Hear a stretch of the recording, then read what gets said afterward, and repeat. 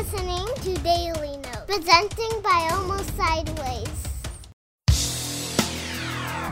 Good evening, ladies and gentlemen. I drink your milkshake. If you only knew the power of the dark side. You have my curiosity. Now you have my attention. This is how I win. Shall we begin?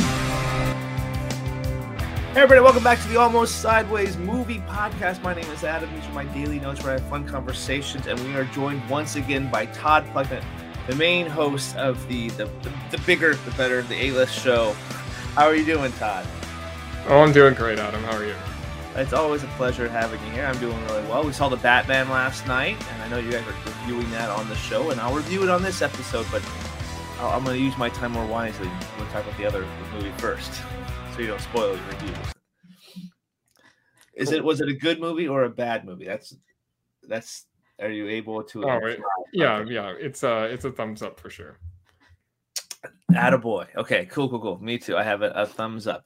Probably my favorite film this year, but I've only seen like 7 movies, so take it with a grain of salt there. But anyway, this week has been really fun. We're going to be talking about Grindhouse this week, the 2007 film. We're finally paying off the spin of the wheel from a few weeks ago. So that we knew we had to get Todd on. We were able to get the Spirit Award conversation out of the way. And now we're here talking about the Grindhouse with Death Proof and Planet Terror today. So really excited. I know the Spirit Awards are this tonight. Any early, are you excited to watch the show there, Todd? Oh yeah, of course. Like I love that ceremony every year. It's one of my favorites because highlights the movies that I love. Exactly. I have a feeling, but we talked about it last week too. The Lost Daughter probably going to take. I have a feeling that they're going to lean to that movie. Might be Best Picture, Best Director, which is not. Yeah, I've seen the odds have Come On and The Lost Daughter both pretty substantial favorites over Zola, which I don't really understand Zola-led nominations. So, but hey. I mean, if they want to go the Oscar route, then they'll do that. But that's not usually the way that it goes. Yeah, that it is. It's weird, but it's just cool to be able to vote. And that last 2-hour conversation we had about the Spirit Awards last week was pretty dang awesome. So definitely check it out if you haven't. The Spirit Awards are tonight, or the day that we're recording it. So they passed by the time you listen to this, hopefully. But anyway, let's jump into our conversation, shall we? Before we start our conversation on the movie, what are we drinking, Todd? I have some moonshine. This is Southern Moon Moonshine, apple pie flavored, 100 proof, which you don't normally get as sugary 100 proof apple pie. So it actually is really good. Nice. I just got myself a little spice rum and Pepsi, but it still does good. I got some Kraken. I was like, what do I want to drink today? I was like, I'll throw some rum into some soda. So. Lovely. Yeah, you can't go wrong with that. So anyway, now let's jump into our main conversation of what we're going to be talking about, and that is the 2007 double feature of Grindhouse with Planet Terror and Quentin Tarantino's film Death Proof. Planet Terror was directed by Robert Rodriguez. It was called The Grindhouse. Theaters that played back-to-back movies featuring uncensored sexuality and hardcore thrills. Now, Tarantino and Rodriguez are bringing The Grindhouse back with 2 explosive feature films. First, they're stealing biochemical weapons. When the laws of science are broken, the last hope for humanity rests in the hands of a few. Doc Block, his prescription, pain. We're gonna lose the arm, Joe. What do you mean lose arm? My arm? Dakota, one hot mama who knows the score. If anyone comes to the door, I want you to run. What if it's Dad? Hello, baby. Especially if it's your dad. El Rey, cross him and it's lights out. And Cherry Darling. I made you something. She tastes like trouble. With an attitude to boot. In Robert Rodriguez, Planet Terror. Then buckle up, because a new kind of terror is coming at 200 miles per hour. Ladies, we're gonna have some fun. There are few things as fetching as a bruised ego on a beautiful angel. Is that cowboy wisdom? I'm not a cowboy, Pam. I'm a stuntman. Quentin Tarantino's Death Proof. This car is 100% death-proof. Only to get the benefit of it, honey, you really need to be sitting in my seat.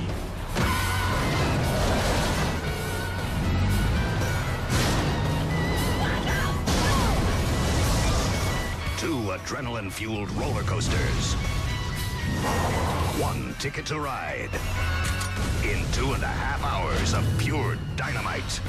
Planet Terror and Death Proof. Only at the Grindhouse.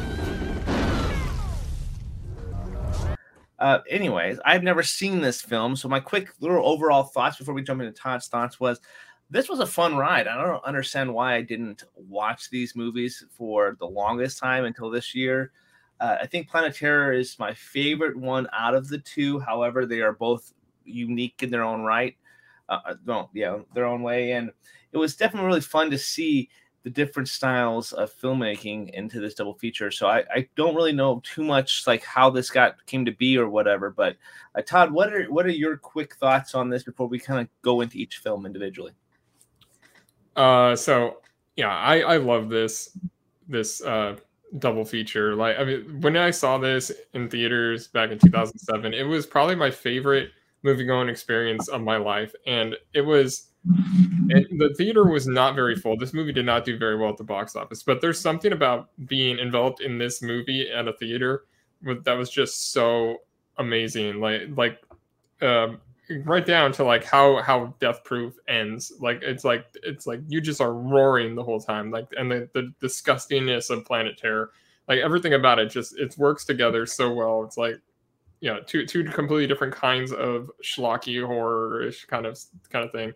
And it's just movie going bliss. And I haven't actually revisited the entire 3-hour thing since then, because it's kind of hard to get your hands on a copy of that. But I've seen them individually, especially Death Proof. I've seen probably 6 or 7 times since then. Is Death Proof your favorite one of the two, or? Well, see, coming out of the movie the first time, like Planet Terror was definitely the one that stood out, because I named this movie the Grindhouse. I named it the funniest movie of the 2000s because pretty much of Planet Terror, and like the whole time you're just like laughing at how ridiculous it is. But since then, I have come to really appreciate Death Proof, and I'm obsessed with everything Tarantino does. And I think this is actually like it ranks with his, like right in the middle of his filmography. Right. Yeah, as of now, I think, like I said, Planet Terror is probably my favorite one. It's definitely a tonal shift from Death Proof, but there are some really fun things. Kurt Russell's like eating every ounce of screen time he has. He's just having a blast. You could tell. I don't think I've seen him have that much fun since I've seen like Ego when he plays Guardians of the Galaxy 2. Like you can tell he's having a blast with that movie, and then he's having an even better time with this Tarantino movie. I think that was pretty amazing casting as stuntman Mike. Yeah, when it pays off in Once Upon a Time in Hollywood, where he's playing like him and Zoe Bell are both playing like stunt coordinators and stuff together. When at this point, like they're at odds with each other, and yeah, Tarantino loves to do that kind of thing. See, I didn't pick up on that. Well, obviously because I've seen it much later, but that's awesome. I probably would have not need to watch Once Upon a Time in Hollywood just to pick up on that again, see that interaction. That's pretty awesome. So let's break down the two films here, and let's start off with Planet Terror, the Robert Rodriguez film. Okay, so Planet Terror is directed by Robert Rodriguez and stars Rose McGowan, Freddie Rodriguez, Josh Brolin, Marley Shelton, Jeff Faley, Michael Biehn, Bruce Willis, and there's Fergie's in there. There's probably so many more people in there that we haven't. Michael Parks, also Tarantino, makes an appearance in his own movie. Go figure. Or actually, not even his own. as the rapist. Yeah, that's perfect casting. But anyway, Planet Terror is one I didn't really know. I just knew this movie as the movie with the lady with the machine gun leg. So I just thought, like, I remember watching the trailers way back when this came out, but obviously never went to the theaters. So I didn't really know that she wasn't going to have the machine gun leg the whole entire time. So I was kind of disappointed a little bit about that, but leading up to that point, it pays off. So this film is about I don't know, there's a bunch of different storylines, but essentially it's about these survivors trying to survive getting out of this town from these zombie-like creatures trying to destroy everything and beat them up. There's also like military the subplot too with these different chemical elements and stuff. It's I guess the best way to describe it. I guess. Any other insights on that? I was trying to actually figure this out earlier today. The plot doesn't necessarily matter. I feel like each individual scene is kind of different and like not related to the one before. Yeah, there is a lot of stuff going on, but I don't think the plot necessarily matters in this movie. Just going into it, there's a lot of Cronenberg like esque 80s horror there. Like there's a lot of like just gross out things that makes you want to squirm and like look away, I feel. And I feel like if Cronenberg had done something in this movie, like it would have been awesome. It would have been kind of totally homage to him, I feel, too, like with this movie with The Fly. And I know that plays a lot of homage to older horror films too, where they can be able to do gross out horror stuff like that. But immediately my thought went to Cronenberg with him doing The Fly, and then also his son doing Possessor a few years ago too. A lot of similar, like just in your face, gross out things happening on screen, and I was totally on board for it. Yeah, I didn't really pick up on the Cronenberg connection, but yeah, you're totally right. I think it's a lot like some of Rodriguez's movies. Like there's some definitely like From Dusk Till Dawn kind of like splatter violence in there, and like in Sin City there's that scene where the infected guy like loses his balls and like and then there's another scene like that in Planet Terror. Like I mean, it just is it's like combining a bunch of these like things that he probably had in his head, and it's just like, okay, I'm just gonna go for it with this one just ridiculous hour and 30-minute horror fest. That, I mean, I'm glad that Tarantino and Rodriguez decided to do it, because otherwise, like, I mean, these kind of things just we don't get. This came out at a time when like zombie movies were still not really in.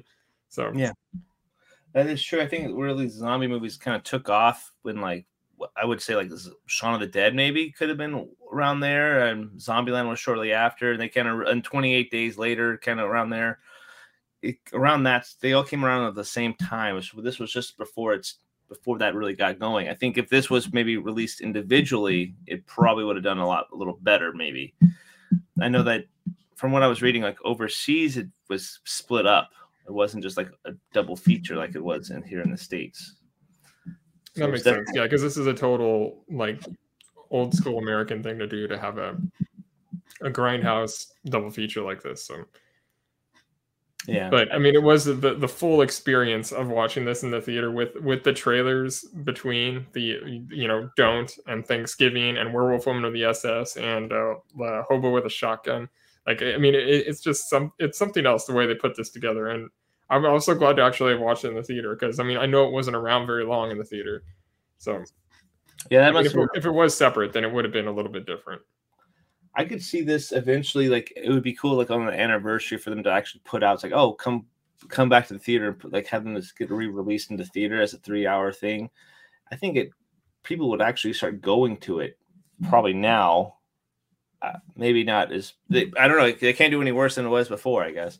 Do like special screenings, like the one night only type of things. They probably could get it. People in. Oh yeah, and Tarantino is at the height of his powers right now. Like his movies after this one became like his biggest box office hits of his career. So I mean, I think just on name alone, they probably would do pretty good business putting this out, like marketed like that. And I mean, Rodriguez has always been his own brand too. Yeah, and Rodriguez now has the Star Wars notoriety too, because did a Book of Boba Fett, and I think he's done either. I don't know if he's done Mandalorian, but I know he did a couple episodes of the Book of Boba Fett on Disney Plus this year too, which those episodes are definitely different than the other ones, which because it's his own style. So, but anyway, back to Planet Terror here. Some of my favorite parts of this things are when the guys trying to decipher like how to make the perfect barbecue sauce. Like that was completely like a random like little story there, but I was all on board for it. I just wanted him to figure out the right amount, like the right perfect sauce there for his barbecue cookouts and such. That was pretty fun, entertaining stuff. But if I had to pick one of my favorite characters, I think Freddy Rodriguez as this like, outlaw type of gunslinger. I thought every time he was on screen, I just wanted to see more of what he was going to do, and seeing his conflict with Michael Biehn in there too is pretty awesome. I like that those exchanges there. How about yourself?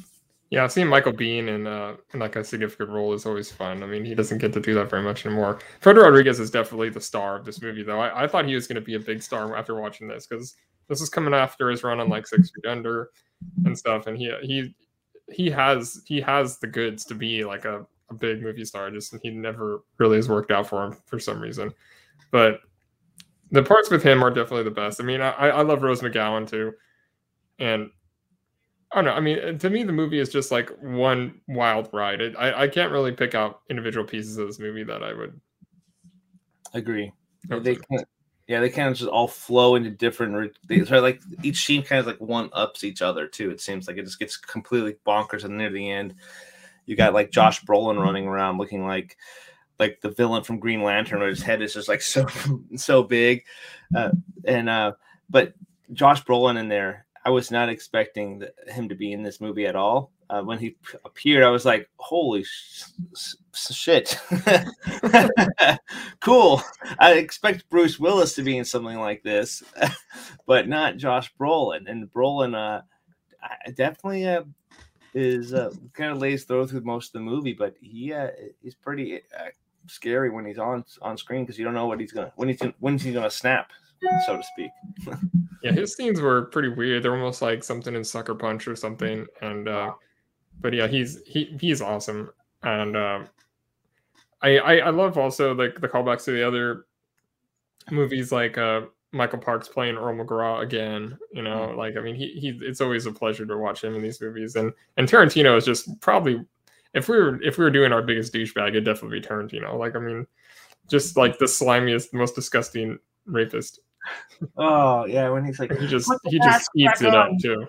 Yeah, he's like, put the mask back on. He's like, I can make it work. I can make it work. And it's just, you just like the whole imagery of the whole scene that he's on. It's just, my wife and I were like, watching it. It was gross. It was definitely gross, but he got what was coming to him. So I don't mind. It's okay to see that. The whole disease too is pretty ridiculous. That happens. It's like a flesh-eating disease. It starts like eating you up from the inside out. It seems like that was a pretty interesting, like the design of what they were. These kind of quote unquote zombies villains were like too. It was definitely some gross out stuff there that I definitely played really well on the screen. Yeah, I mean it's a different idea, and doesn't necessarily make a whole lot of sense probably scientifically, but I mean it does work really well in this type of environment. Yeah.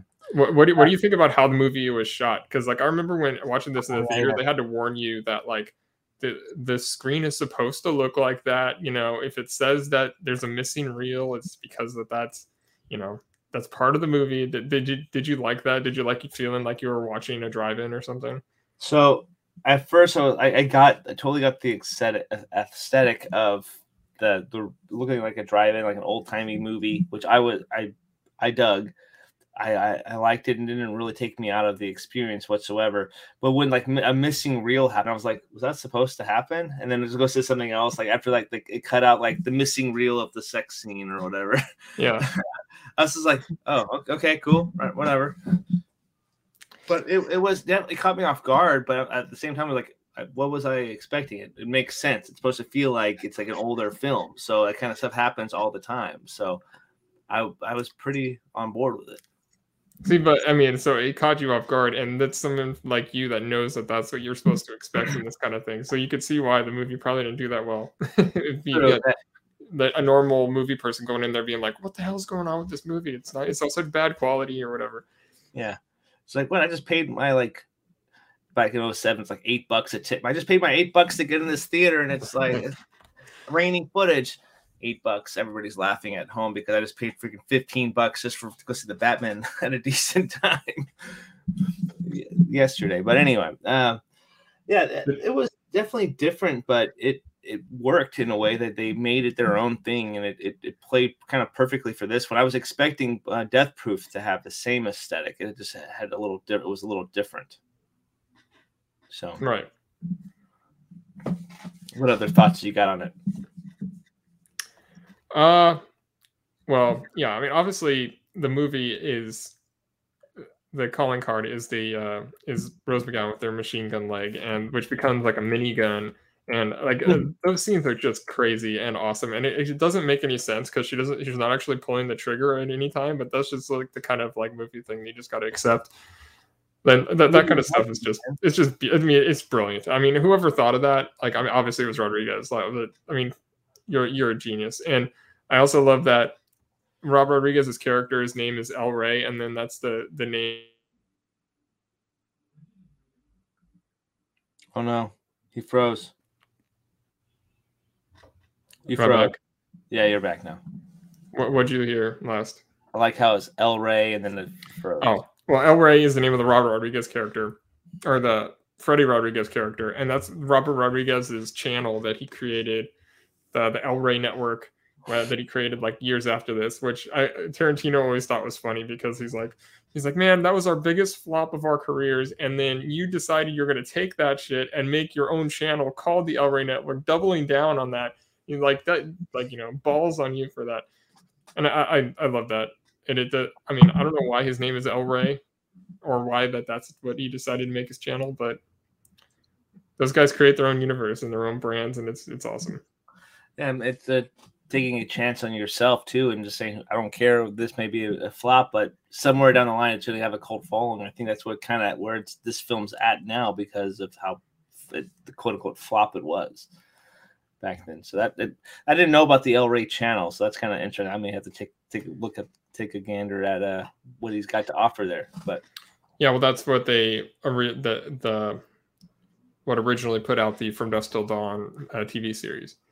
Oh, okay. That's pretty cool then. Didn't realize that was what put it out. That's still pretty interesting. But any closing little comments or thoughts? Because this is, for me, for Planet Terror, the first part of this, I was like 3.5 stars. I didn't know how to rate this because obviously we had three different ratings on our website, almostsideways.com. Take a look at it. But you have the Grindhouse rating that you and Terry have, and you have this in your top 10 of that year. Then you have Zach, who did Planet Terror 1 rating, and then Death Proof 1 rating. So it's like I just sent Terry 3 different ratings. It's like, we'll just put mine on there for all 3 of them. Let's go. Yeah, I don't really know how to do that either. I don't even know how I have it in my own rankings, but Grindhouse is one of my favorite things ever. But Planet Terror, yeah, it's 3.5 stars. Yeah, it's pretty. I think Grindhouse as a whole, I gave it 3.5 stars as well, just because it's a crazy experience that I want to go back and revisit. Especially, I want to watch Death Proof again. We'll talk about that going in the next little segment here. But any closing comments on Planet Terror before we move on to Death Proof? Well, no, I think we go on. Yeah, we can go on. Okay, so Death Proof is the second part build in this Grindhouse double feature that we experienced. This one is directed by Quentin Tarantino, where he takes a lot of shots of feet again. Of course. But no, this one we follow the couple groups of female, 2 different groups at different periods of time, and they're being kind of hunted down in a way by Stuntman Mike, played by Kurt Russell.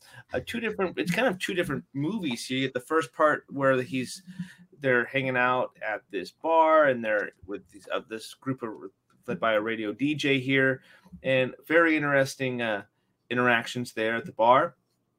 You have the second part too, where they're kind of just going on. It feels like more kind of a road trip type of movie with some actresses in Hollywood led by Rosario Dawson, and you got Mary Elizabeth Weinstein in there. seeing 2 in there and being hunted. Early, like Mary Elizabeth Winstead. Oh yeah, I don't think I knew who this was at the time. Yeah, I was like, wait, that's her. I didn't really quite realize that. But so getting hunted down 2 different times by Stuntman Mike. I don't know why that's so hard to say. But anyway, very interesting kind of, bookended story here, but very interesting and entertaining. A little bit, also a little different too, because it's a Tarantino movie. They have a lot of dialogue in this movie. What's your quick thoughts on this one? Yeah, this is just like one just thrill ride. Like this is Tarantino making his 1970s car movie, and the idea behind,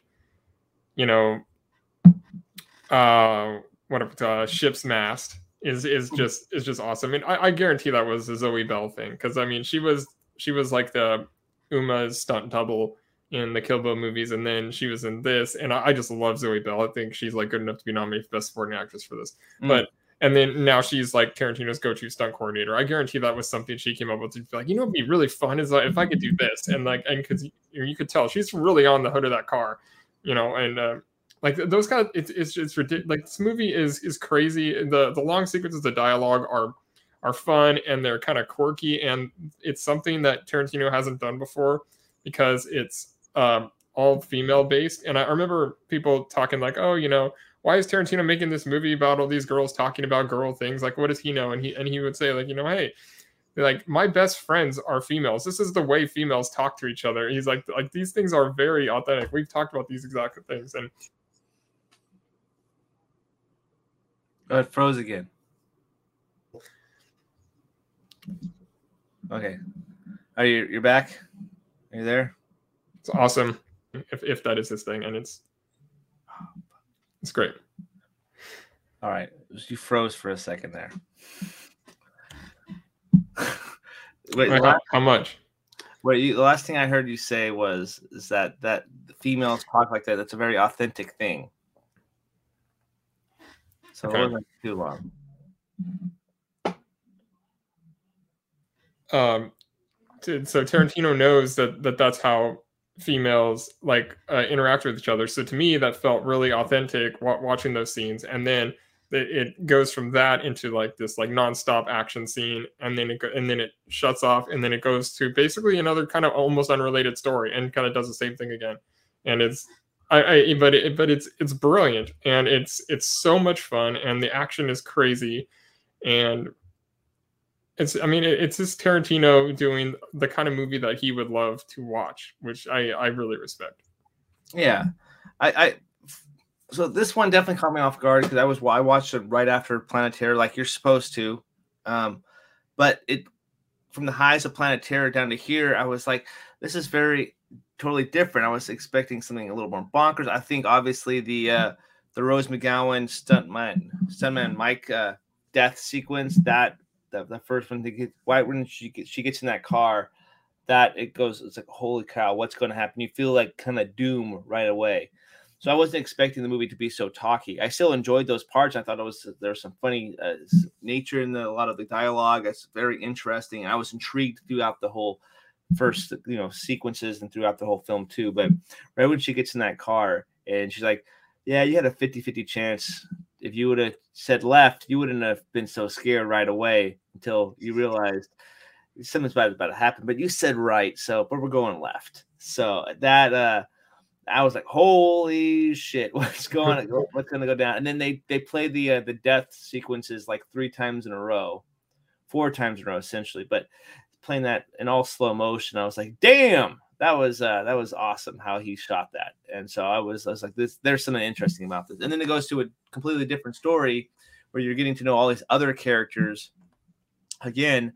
And I think those characters are even a little more interesting because those are more recognizable faces, I think, too. But Rosario Dawson, everything that she's in, I really like Rosario Dawson, too. But seeing her and then the young Mary Elizabeth Winstead and then Zoe Bell and then I can't remember the other actress's name there. Tracy Thoms, yes. But all of their chemistry was bloody fantastic, and I just really enjoyed the second half of the movie a little more than the first half because I got a little more invested in the characters, and seeing that whole action sequence where they're playing that that's like the dumbest game ever. Like laying on the hood of the car. Yeah. Yeah, the dumbest game ever, but also brilliant because she definitely was on the car and seeing them try to survive, and they think that she's dead. She's like, "I'm okay," behind the bushes. Started laughing, and they go after him, and he's some of Mike's like totally scared bonk. It was definitely it subverted my expectations, but got me hooked back again. So I was really happy. So definitely a really fun time. Yeah, Tarantino's great at having those moments where you get the cheer factor, because like at that point, like you're just like in the theater, it was like, yeah, and especially like or like the punchlines that Kurt Russell has, like, you really got to be sitting in this seat, or or like his eventual demise, like when the end shot of the foot going into his face was just like, I mean, I'm walking out of the theater, I just felt like I just won the lottery. I was like, that was the greatest thing ever, Like Tarantino is so good at doing that. Like they're like no other director.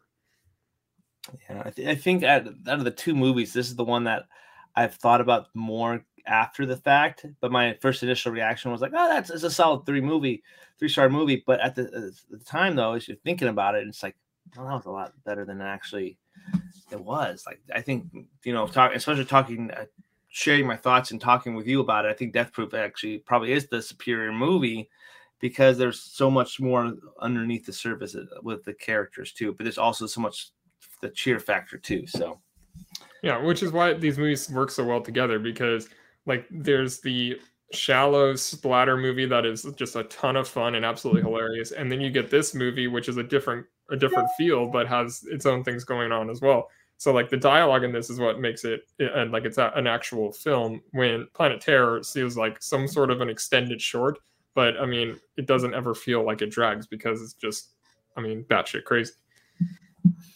Yeah, that it's which side of the storyline so you fall more on? Do you like the first part of it or the second part of it? Well, I mean, thinking back, like, I mean, until I watched it just this week, like I would remember the earlier parts more, the Jungle Julia stuff and the lap dance and all the, like, I remember those characters more, but now, I mean, fresh in my head is the crazy action scene of the last 45 minutes of this movie. So I like them both equally, but I think I probably would lean with the first part being the more lasting impact. Yeah, that is definitely the case. Yeah, I think the both parts play really well on each other, and they're both memorable in their own right. But I think the scenes that got me thinking about it more is the second part, because of that. Obviously, the big ending set pieces. I think those characters are a little more relatable, or I know them, recognizable faces type of thing. But that first part, man, that's a lot of fun still, especially when they're driving around and he's clearly just stalking them, which is awesome. And then they gets in the car and it's like, yeah, you should really be in my seat to have it be death proof. And it's just so brutal and in your face. I love it. You get more Tarantino. More, yeah. That's the bartender. Yeah. More Tarantino. Which is the better, the rapist or Warren? Which is the better Tarantino character? Oh, the rapist is the better character. But yeah, because I mean he's just so good at that. I mean it's a riff on his character in From Dusk Till Dawn, really, because I mean that character was basically a rapist too. But there he's just, I mean, he's going for it. Yeah, that's true. It's just he's not the best actor, but sometimes his scenes are really memorable.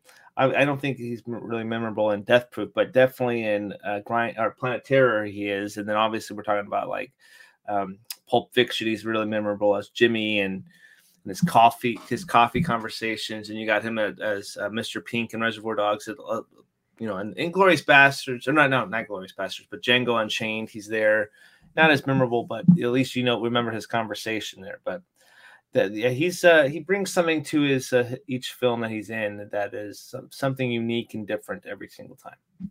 Yeah, well, I think he's a good actor. He's just terrible with accents. So his it's a better point. His accent in Django is awful, and his accent in this, like his Texas accent, is kind of awful. But I mean, I think he does really perform well otherwise. Yeah, I guess he had those Reservoir Dogs and Pulp Fiction. Those characters are actually really dang good in those ones. But then the other ones are like compared to those two, like nothing really compares. Like you can't really compare them to today's performances, I guess. Like, so maybe I'm being a little too hard, but still, he's creepy. He's a lot of fun. He's Tarantino in his performances. So talking about his Death Proof car, I think that's something that we should talk about.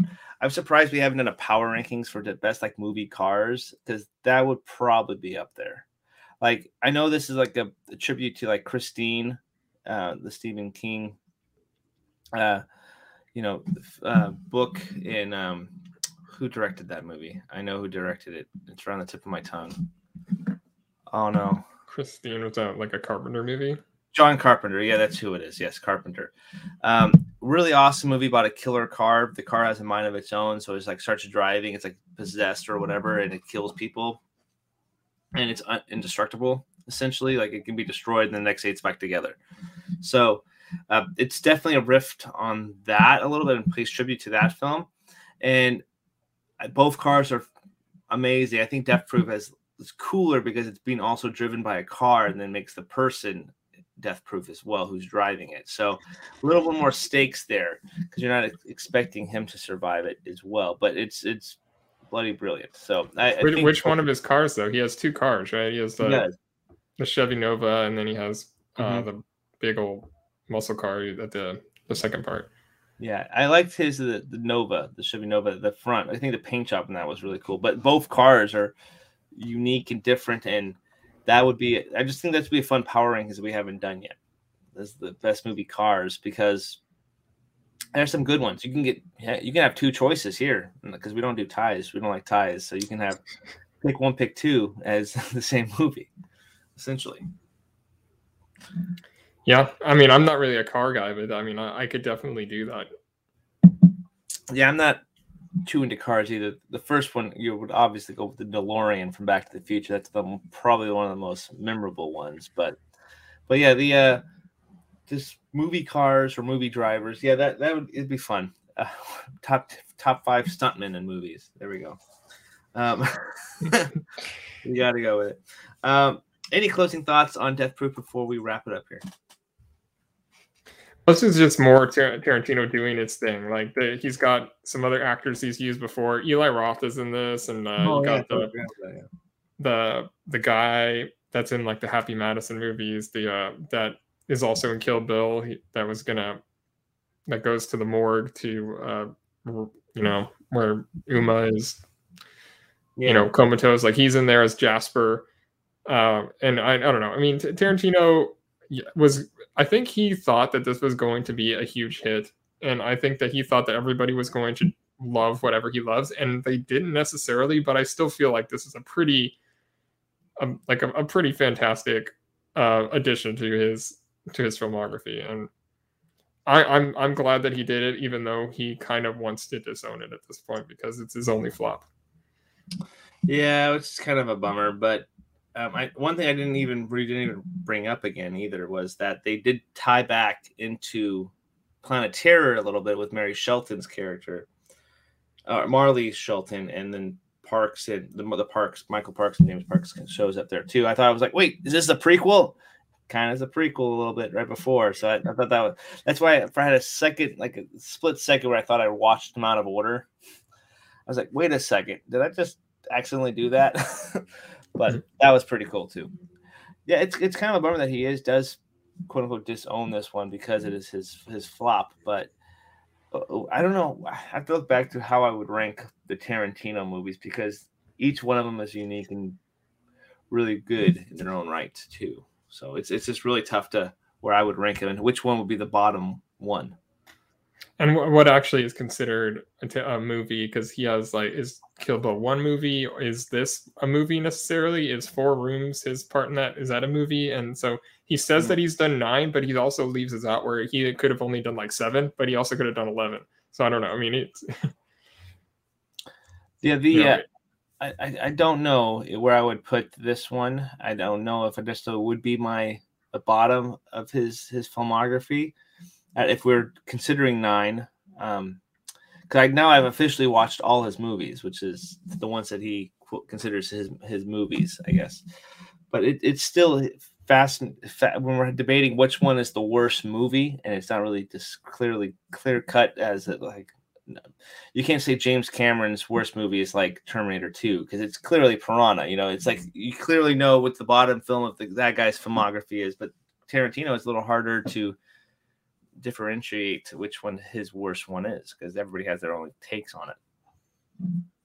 So, yeah, well, once it gets past like 4 or something, they're all just sort of in a tie for 5th. I don't really like to say that one is the worst, so I don't know how I'd rank that. Yeah, his ranking would be, I don't know, because Jackie Brown has really like grown on me as well, and because that one I definitely want to rewatch that again because I really like Jackie Brown, and then because that was the one that I hadn't watched before. I watched that 2 years ago. Now I finally watched this one, and even this one, talking about it makes me like this one even more. I think the same thing happened to Wild Indian too, but just talking about movies. Yeah, it's just so tough with his filmography because there's so many like iconic movies there that you have to Kill Bills, Pulp Fiction, Reservoir Dogs, Bastards, Django, Hollywood. There's too many good ones to pick from. You can't really say it's like splitting hairs, pretty much. It is. I mean, for me, if I was gonna really rank them, I think Death Proof would probably be like 6 or so, but if it was Grindhouse as a whole, it probably would be like 4. Interesting. Nice. Well, which one's your favorite one? My favorite Tarantino movie? Yes. Oh, well, Pulp Fiction is my number 4 of all time, so I guess that would have to be that. Reservoir Dogs and Pulp Fiction are my 1 and 2 for that. I think I'm one of the few that have Reservoir Dogs over it because I've seen Reservoir Dogs the most, which is also probably a weird thing to say too, but both of those movies are really great. Then, like, my softball team was named the Inglourious Batters, so it's in tribute of Inglourious Bastards. So, and even our logo had the guy with the bat, and there was barbed wire too, so it was like the bear tribute to the Bear Jew. It was pretty awesome. That is awesome. So, but and then our dog is named Django, and yes, he's unchained, but. And yeah, so when we named him that, so it's like Tarantino is, that's our movie dog name after him. So yeah, we're kind of big Tarantino fans on this podcast. If you haven't realized, yeah, I think that I don't remember how many movies filled our top 10s, but he easily could have like at least 5 movies in any one of our 4 top 10s. I feel like. All right, well, we just gushed about Grindhouse for about 40 minutes going. Any final thoughts before we call it a day on Grindhouse? Well, you know how people say you're okay in my book, and in my book that's no good. Well, I have a book, and everybody I ever met goes in that book, and now I have met you, and you're going in the book too. Unfortunately, I'm gonna have to file you under chicken shit.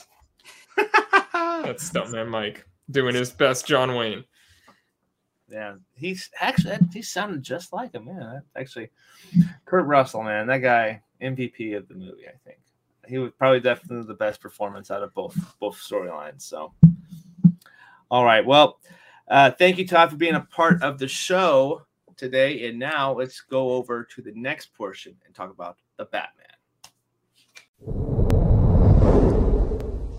It's always awesome to have Todd on the show, so really appreciate him taking some time out to talk about Grindhouse. But we are moving into the next segment, that is The Batman, directed by Matt Reeves. He's known for the Planet of the Apes franchise, the one starring Andy Serkis.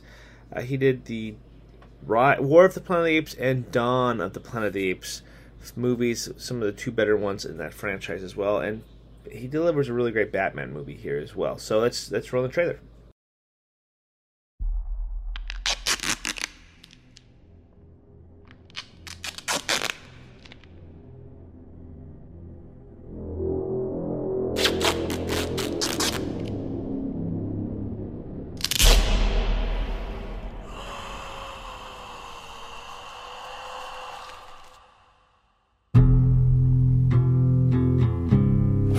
secret friend. Underneath the bridge, Who? Topper sprung a leak, and the animals I've trapped Haven't a clue. all become my pet. Let's play a game. Just me and you. Any of this mean anything to you?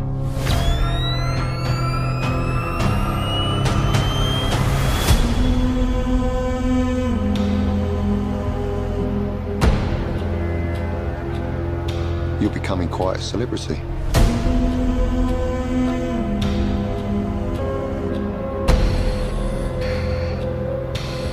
Why is he writing to you?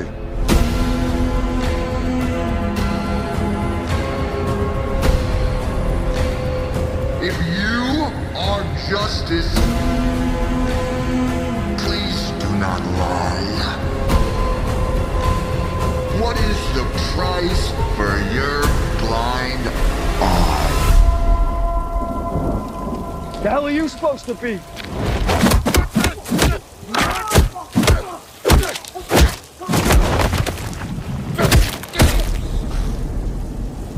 I'm vengeance.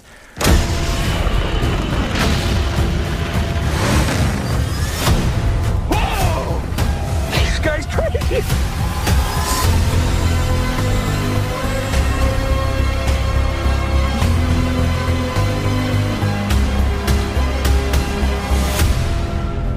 You're part of this too.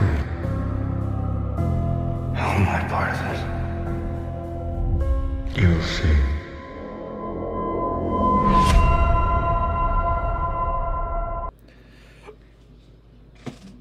This version of Batman, it stars Robert Pattinson, Zoe Kravitz, John Turturro. This version of the Batman stars Robert Pattinson as Bruce Wayne / Batman, Zoe Kravitz, Paul Dano as the Riddler, Jeffrey Wright as James Gordon. Zoe Kravitz was playing Catwoman, by the way. Peter Skarsgård shows up here. Andy Serkis, Colin Farrell, and John Turturro all show up in this movie. And I gotta say, we were really hyped for the Batman going in, because being superhero comic book fans, but just really good movie fans as well. And I gotta say that Matt Reeves did a hell of a job with this Batman movie. If you didn't know, it's Unmask the Truth. In his second year of fighting crime, Batman uncovers corruption in Gotham City that connects to his own family while facing a serial killer known as the Riddler. So I think that this is awesome. They don't just give you another origin story of Batman. We've seen that so many times. So this is a Batman who's just in his second year and already uncovering the Riddler character itself. And Paul Dano did a fantastic job. I know we joked about it when we did a deep dive of Batman Forever that Paul Dano would never do something like this, but yes, he did. And he went there. He went pretty dark in this one. I really liked the change of the Riddler. The Riddler does a lot of jokes and stuff like that, and obviously Jim Carrey, he did a great job in Batman Forever, but there's definitely a darker, sinister turn here. So Paul Dano is definitely a huge standout here. But what Robert Pattinson was able to do, a lot of people gave him crap for being the Twilight guy and that he's not going to be a good Batman, but look at his other filmography, his work, man. He has done so many things over the years that just proves that this is such a great casting here. From Tenet, I really liked him in Tenet here, but he did great in Lighthouse. Good Time was another one that he showed up really well and did. Here we also have The Rover, High Life. Remember Me was pretty decent. He appeared in Water for Elephants. And some other movies here too, but the big standout for me is Good Time, and that was such a traumatic movie from start to finish by the Safdie brothers. But yeah, he's such a talented actor, so I knew he was going to be doing good, but I didn't realize how good he was going to be. He's very brutal as this version of Batman, and we didn't really get to see a whole lot of Bruce Wayne, which I kind of really liked that turn, because a lot of films want to take him off the cowl, off of the character, and show Bruce Wayne a lot more. But there's more to him. This version of Batman we get is something that we've never seen before. We get a more brooding character, yes, but we get a detective Batman. We never got Detective Batman before, and he's the world-class detective in his own right, and we actually get to see this here. So it makes me really excited to see what happens next in a possible sequel here. But Zoe Kravitz also, I hope she continues as Catwoman. This is another great movie, another film that she's high on my radar for talented actresses. She did a great job in Kimmy. Now she comes in as plays Catwoman, Selena Kyle here. I liked her turn and her character here as well. Another very fantastic performance. I wanted to see more of her. I wouldn't be mind seeing a Catwoman spinoff from this franchise here. Again, we talked about Paul Dano. He was great. Jeffrey Wright as Gordon. I thought he was good. You know, I really still pro Gary Oldman here, but I think I enjoy him a little bit more than J.K. Simmons for his Gordon. But Andy Serkis as Alfred, we didn't really see a whole lot of him in this movie. But the only thing I can really say that kind of was a little tough, because we saw this later at night, was that it was so long. It's almost 3 hours long, sitting at 176 minutes. That's not a bad thing by any means. I just was really late in the night when we eventually got out of it. However, I really liked the slow, methodical, menacing pace and tone that this film had. The runtime, it may have been long, but at the same time, Avengers Endgame was really long too. But I enjoyed the hell out of that one, and that means that for the Batman, I also enjoyed the hell out of this movie. It's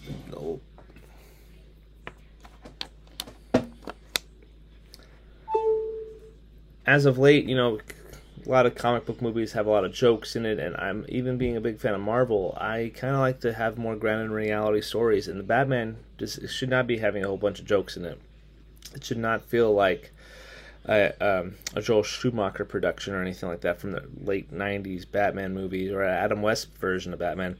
This is The Dark Knight for a reason, and he goes all in. This is a very interesting take the Batman, and I'm all for it. I want to see what Colin Farrell does with the Penguin going forward. I think there's a lot of unopenness there, and I think there's a tease near the end of the movie too that they can set up a couple different villains in there. I kind of saw maybe I think that was, I'm not going to spoil it, never mind. I didn't know this. I was looking at the letterbox. Barry Keoghan is an unseen Arkham prisoner in here, huh? That's interesting. That's pretty cool. Barry Keoghan. I like that. I love that guy. Anyway, but other than that, though, I don't really have anything crazy to say, because I know you guys are going to hear another review from the Almost Sideways podcast, the main show with the guys. But this movie, it probably is a 4-star movie, but right now I'm going to give it 3.5 stars. I want to see this one again and hopefully like it even more. This is currently my favorite film of 2021. It just edges out Kimmy. But definitely, it's a great movie. I thoroughly enjoyed it and thoroughly hope you guys go and check it out. All right, guys. Well, that's the end of the show today. No spin of the wheel because I'm already one behind. I have Mulholland Drive coming up next week. You'll hear Mulholland Drive. Not sure exactly what big movie's coming out next week. I think it's Turning Red, dropping on Disney Plus. I'm not 100% sure if I'll review that one, but I will see it at some point. But anyway, stay tuned next week. Mulholland Drive, first time watch next week. Looking forward to it. Anyway, until next time, I'll see you guys in the next podcast. See you later.